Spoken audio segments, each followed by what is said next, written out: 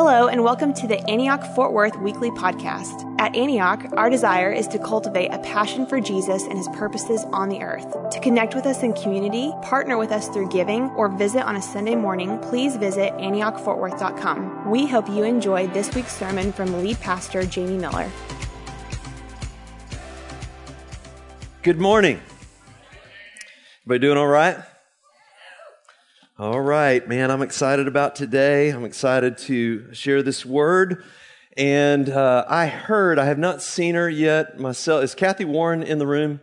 Kathy Warren right there, just back on refuel, one of our missionaries back from the Far East. Yeah, y'all say hi to Kathy. And if you don't know her, just give her a hug. She's a warm, special, beautiful person. And we're thankful for her and the work that she's doing in the Far East. Well, today is a new day. That's profound. Like, whoo, preach it. It's a new season. It's an opportunity for a new chapter. I mean, just everything's kind of new right at the beginning of the fall. I like that. Kids are going back to school. We bless the kids going back to school in the name of Jesus. We're going to do a big commissioning next week. But I just wanted to say, things are new. Parents have a new opportunity with kids going back to school. New opportunities. And I want us to take advantage of that on this particular message here, just talking about a passion for Jesus. And it's going to be a call for us to receive grace, to receive forgiveness, to receive the love of God. Don't you know that we need that just like pretty much every day? You know, let this morning bring me word of your unfailing love. His mercies, they're new and fresh every single day. And for most of us, we need to align again and again our hearts with the Lord. That's why that exhortation from Jesus to repent and remember the first love, it's really important. Like all of us, just like we're going to have ministry in a little bit, and I could go, like this and just... Somebody pray for me because I want to be changed. I want to be conformed to the image of Jesus. And so we're starting this little 3-week series on our motto, a passion for Jesus and his purposes, and a passion for Jesus and his purposes in the earth. And that's where we're going with this in the next few weeks. So when we say passion, a lot of times passion seems a bit extreme. And because what happens when we encounter somebody that's passionate for Jesus, a lot of times what it does is it convicts us of our own complacency. And we're either like, whoa, man, I want to go for it like that, or I judge them. They are too passionate. They are too whatever, right? Anybody ever, their worship's too demonstrative, or they're too loud, or they're saying amen too loud, or, whatever the thing would be. I was reading a book this past week by a guy named Jon Tyson. He's a pastor in New York City, and the book was called The Burden is Light, Liberating Your Life from the Tyranny of Performance and Success. Yeah, it's a good book. And just as an aside on that, Jimmy Seibert down in Waco just was up there in New York City and met this guy, and he's planted like 11 churches in the city and all this kind of stuff. And they sit down at lunch, and John says to Jimmy, he said, I've been waiting 15 years for this meeting to meet you. And as it turns out, the Antioch church planting manual was all he had when he planted those churches. He said, I've been doing discipleship just like you said to do, planting life groups just like you said to do for these 15 years. At our meeting up at just a week or so ago, Jimmy was like, man, we need to find that manual again. We need to re-up ourselves. Sounds like he's doing it better than we are. But one of the things John said was, just in talking about the difference between passion and complacency, he said, binge watching entire seasons of TV shows on Netflix, normal. Spending $4,000 on a trip to Europe, normal. Training hours a week to maintain your looks, normal. Joining a fantasy sports league. Here we go. This is getting a little, make this real here, right? Joining a fantasy sports league and tracking it like a Wall Street trader. Normal. Devoting your life to loving and serving Jesus. Extreme. Maybe even unhealthy. I mean, that's kind of how we think about this stuff. And so we want to be a people that are passionate. And it's hard because you feel that tension. We feel the tension because we're distracted too. That's another one I would just throw out there. Because we've got these little computers in our pockets, phones that just instant access, any question, text messages, emails, all that stuff's being just flooding us. Do you ever feel sometimes like you're just kind of floating around your actual life? And because it's hard for us to be present, to actually be really present with people. I heard this past week about an artist, again, it was in New York City, and she did this art thing where she would have people come and just sit in front of her, and she would look at them and be present with them. And a lot of times they'd leave crying. She did 1,700 and something people, and that was the art, was being present with these people. And they just sit there for a little while and be recognized and be present with.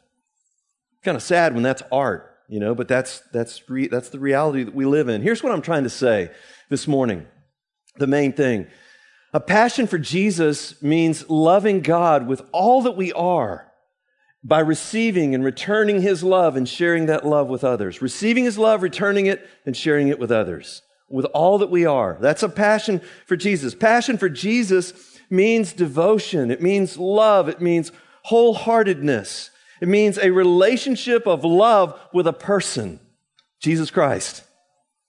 I love, years ago, I remember hearing it was an interview with a couple of our missionaries that got arrested and put in jail in Afghanistan, Heather Mercer and Dana Curry. And they were being interviewed by James Dobson on a Focus on the Family. And at one point, James Dobson just stops mid-sentence. One of the girls was talking. He goes, "Can I just say something? When you say Jesus, you say it like you know Him. I don't know that I've ever heard somebody say the name of Jesus quite like you're saying it." It means passion.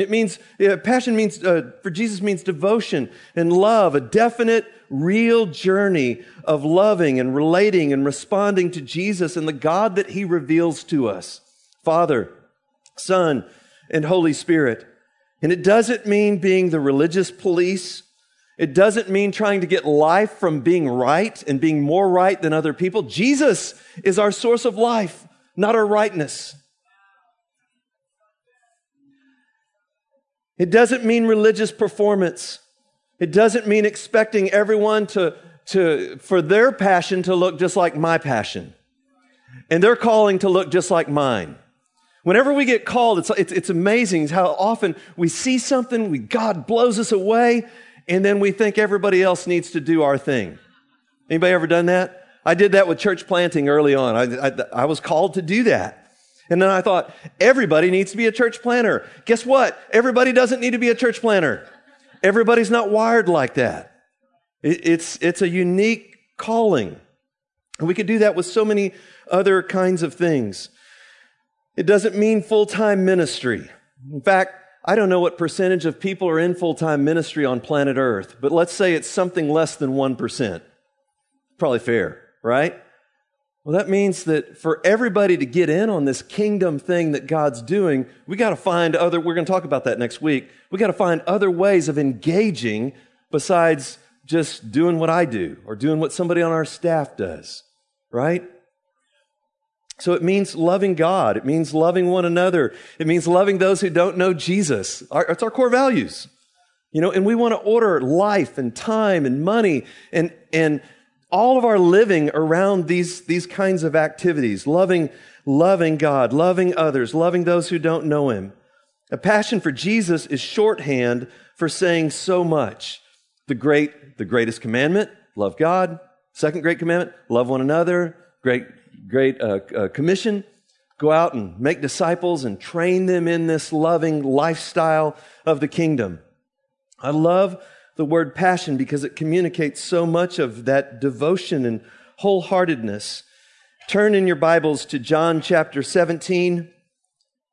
This is probably my preeminent place for talking about a passion for Jesus because it's the very last thing that Jesus says in the prayer to the Father before He's arrested and crucified on the cross. Father, verse 24, I want those You've given me to be with me where I am, and to see my glory, the glory that you've given me because you loved me before the creation of the world. Again, there's that connection between love and glory. I want them to see my glory because you loved me before the creation of the world. Righteous Father, though the world does not know you, I know you, and they know that you've sent me. I have made you known to them and will continue to make you known in order that the love that you have for me may be in them and that I myself may be in them. And some of you that have been around a while, you've heard me tell the story. There was, I know the date because I've rehearsed it so many times, October 11th, 1993. I read that verse, John 17:26, I'd read it 50, 100 times, whatever before, and I read it and the light shone and the happened, and I had a revelation in my heart that my trajectory for loving Jesus, I hadn't understood like I understood that day. That my trajectory for loving Jesus is the trajectory of the Father's love for Jesus. Not just how much I can love Him, but loving Jesus with the Father's love. That's a passion for Jesus. From all eternity, that just rocks my world and blows me away that Jesus comes and reveals God and says, I want you to love me the way my Father loves me. Nobody's going to get to face with Jesus and say, you know, Jesus, I made too much out of you. I loved you too much. I was too focused. I was too passionate about. Nobody's ever going to say that. He is the image of the invisible God. He is the radiance of the glory of God. And I mean, what we see on the inside of us under pressure, it's going to come out. And we need a revelation from heaven in our hearts, in our minds, in our lives, in our souls of who Jesus Christ really, really is. Jesus Christ is the Son of God. And to say that is to say Jesus is the eternal Son. There's never been a time when He wasn't the Son.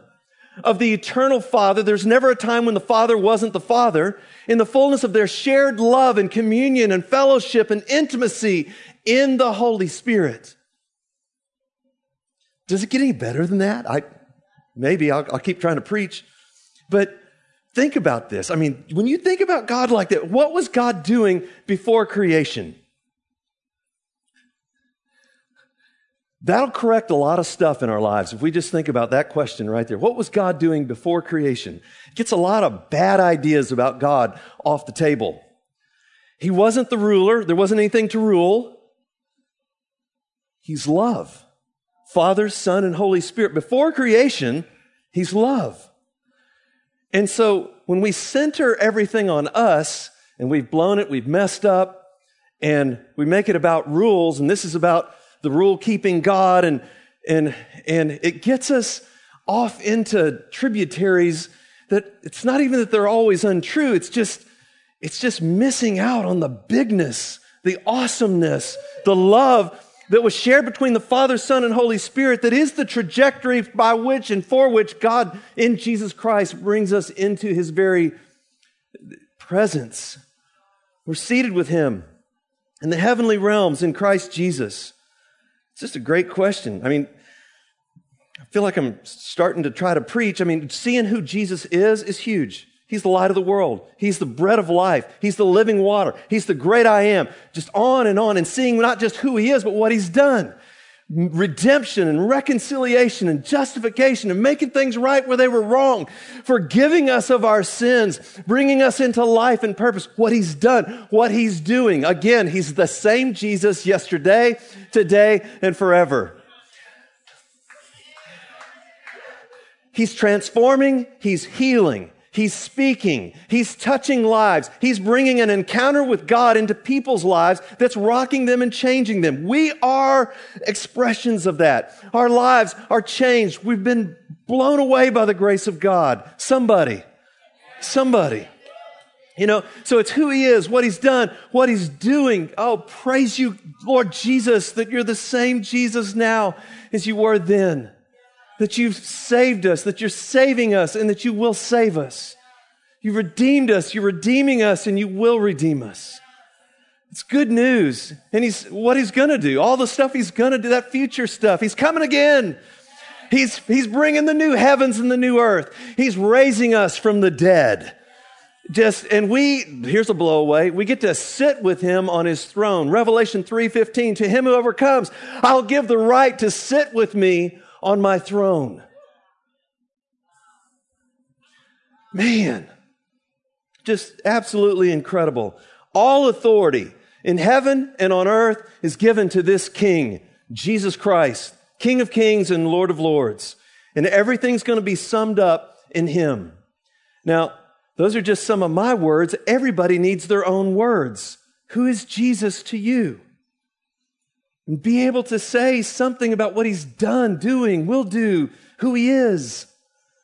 So that when the toothpaste of your life gets squeezed out under pressure, you got something to say about the beauty and excellence and praiseworthiness of Jesus Christ. And here's the thing.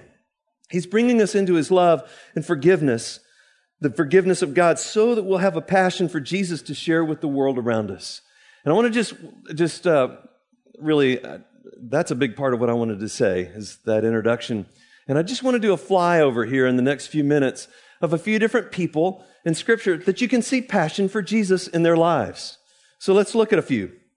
The first one, passion for Jesus looks like love, forgiveness, and focus. And to do this, let's look at the sinful woman in Luke 7 and Mary in Luke 10. Some people say this could be Mary. We don't know. But Jesus goes to this Pharisee's house, this guy named Simon, the Pharisee. Just want to say, we wouldn't choose that name now, that it's not as cool a name. Imagine, hey, there's Jamie, the Pharisee. It's awkward. But goes to his house, and he's doing what Pharisees do. He's judging Jesus, judging the woman who's there. The sinful woman comes, and she's breaking open this alabaster jar and pouring this on Jesus' feet. She's crying. She's repenting right there. And Simon is judging Jesus. If this man were really a prophet, he would know who this is. And so Jesus says in verse 41, two men, Simon, I have something to tell you. Tell me, teacher. That just sounds cocky to me. Two men owed money to a certain moneylender. One owed 500 denarii and the other 50. Neither of them had the money to pay him back, so he canceled the debt of both. Now, which one will love him more? Simon replied, I suppose the one who had the bigger debt canceled, I suppose. Jesus said, you have judged correctly. And I just want to say, just a word about judgment. Judgment is one thing that hinders the love of God like nothing else. It's the wrong tree. It's the tree of the knowledge of good and evil. It's us being on the throne and not giving that place to God, who knows how to love in an unsurpassing way, like Calvary, every human being on planet Earth that's ever lived or ever will live. And we can't make that judgment. We just can't do it in a way that allows God's love to flow through us. Almost always, when we do that, what happens? We judge somebody above us, or we judge somebody below us.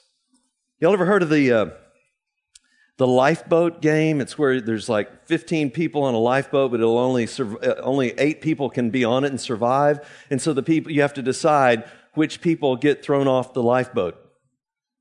It's like a sociology kind of experiment. And so it's just it's a classic example of ranking. Who's the most valuable? Who's the most needed? What are your skills and what do you don't have and all of that? So that's what's going on here. You've judged correctly. And he turned towards Simon and said, look, you haven't given me anything, but she's just been going for it this whole time. You didn't give me a kiss, but this woman has not stopped kissing my feet. You didn't put oil on my head. She's poured perfume on my feet. Therefore, I tell you, her many sins have been forgiven, for she loved much. But he who's been forgiven little loves little. Then Jesus said to her, your sins are forgiven. I mean, who can do that but God, right? Your sins are forgiven. I forgive you. And again, there's more judgment into that scene. But what that leads to is, what we see is passion. When we experience love and forgiveness, there's a desire for the Lord in our hearts. It's a powerful, powerful thing. So let's look at Mary. So the sinful woman. Now let's look at Mary. Jesus is at the home of Mary and Martha.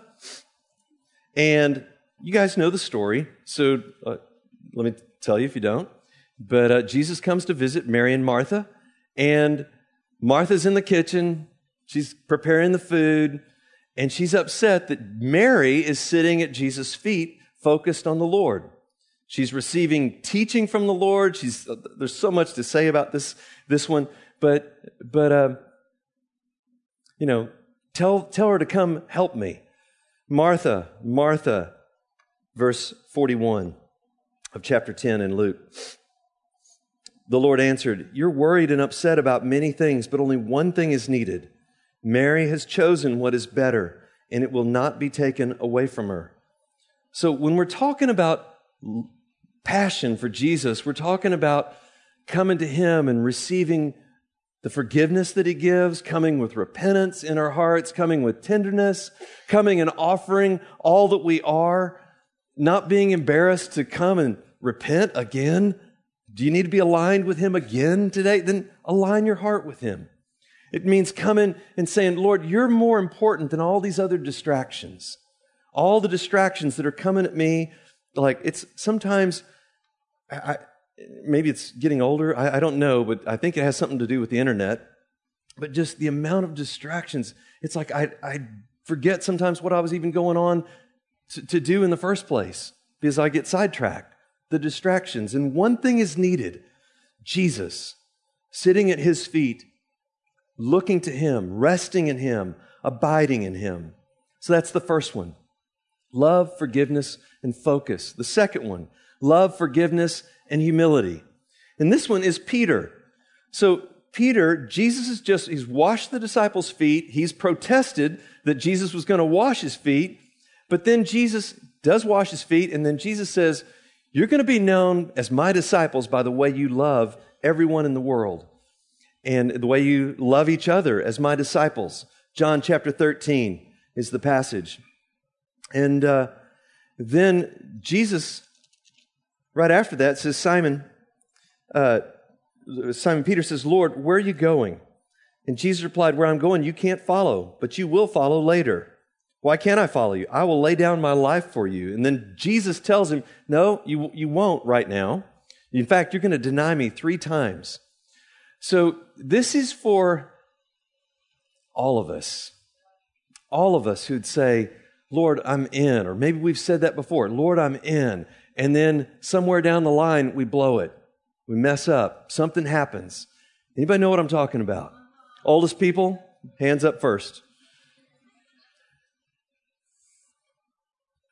And so what ends up happening is Peter's broken in this whole situation. He's crushed. He goes back. He leaves the disciples, goes back. He's fishing.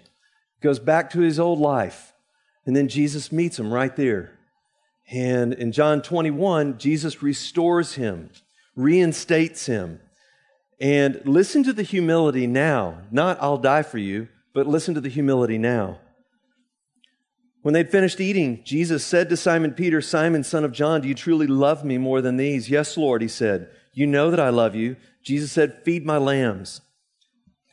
What we don't get in English in these 3 different questions is that in the first 2, Jesus is saying, "Simon, do you agape me? Do you love me with a selfless, giving, willing to die for love that looks like the cross?" That's what agape is. Selfless, giving, willing to die for. And Peter, he doesn't say no in the passage, but he does say, "Lord, I phileo you. I love you with a brotherly love, but I don't love you with that depth of love. I can't say that. I've been broken out of that because I denied you." That's what's going on in between in the text there. And so then Jesus asks again, "Do you agape me?" Peter says, "No, Lord, I phileo you. Feed my sheep." And then the third time, Jesus changes. And he says, Peter, do you phileo me? And Peter says, Lord, you know, I phileo you. That's as much as I love you. And it's been broken off me to say I'm the superstar now. So, and I'm saying that because we need to hear about humans, real humans that follow Jesus.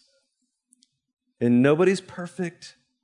Doesn't mean that we don't keep walking and trying to walk in holiness, but we need grace. We need forgiveness. And there's just something that's healthy. It's actually life-giving to meet someone who knows the love and forgiveness of God and expresses it with humility. Yeah, that's a good word, man. Amen. That's passion for Jesus. The third one. Passion looks like love and forgiveness and riches. So Paul, anybody know Paul? He persecuted the church. And this is the way he says it in 1 Timothy chapter 1, verse 15. Here's a trustworthy saying that deserves full acceptance. Christ Jesus came into the world to save sinners. This is verse 15, of whom I am the worst. But for that very reason, I was shown mercy so that in me, the worst of sinners, Christ Jesus might display his unlimited patience as an example for those who would believe on him and receive eternal life. Now to the King, immortal, invisible, eternal, the only wise God, be honor and glory forever and ever. Amen. So that's Paul, the sinner, who's been saved by the grace of Jesus, who's absolutely, radically, passionately in love with him. So the way Paul says it in Ephesians chapter 3 is, I've been given this administration. There's been an economy that's been given to me as the way that I would go out and show the world that Jews and Gentiles, all the nations, belong together in one body in Christ. We're going to spend some time in September talking about this. One people of God. Isn't that powerful? And Paul goes on and he says, and now it's been given to me to preach to the nations these unsearchable riches, these boundless riches of Christ. That's what he sees, and that's what he unveiled for us. He pulled back the lid so that we could see more of who Jesus really is. So that's our flyover. So what hinders this passion from happening in our lives? What are passion hindrances? Well, we already touched on one just a moment ago, judgments. I can't love Jesus passionately while I'm judging people and God and the church and all these different kinds of things. That's a huge one because I'm putting myself on the throne. It's hard for me to love Jesus in the way that God's calling me to love him when I'm judging. Another one is sin and idols. So it's interesting that John finishes his first letter and he says, at the very end, he says, dear children, after all this stuff about love God, love God, love God, love God, God is love. Anyone who lives in him is going to love others, love your brothers, love God, love your brothers. Dear children, whole thing ends, keep yourselves from idols. And what he's saying is, don't put something else in that place of first allegiance that Jesus belongs in. And that's a passion statement. So Lord, help us to have passion for you. Passion for Jesus may look like a waste to some people that are in our lives. It may just look like a big waste, like the alabaster jar. That could have been given a year's salary, given to the poor. Our lives may look like a waste, but I'll tell you what's a waste is giving our lives to idols. It's giving our lives to things that rob, steal, kill, destroy life in us. So Lord, help us in this. What hinders us? But what is it that stirs passion?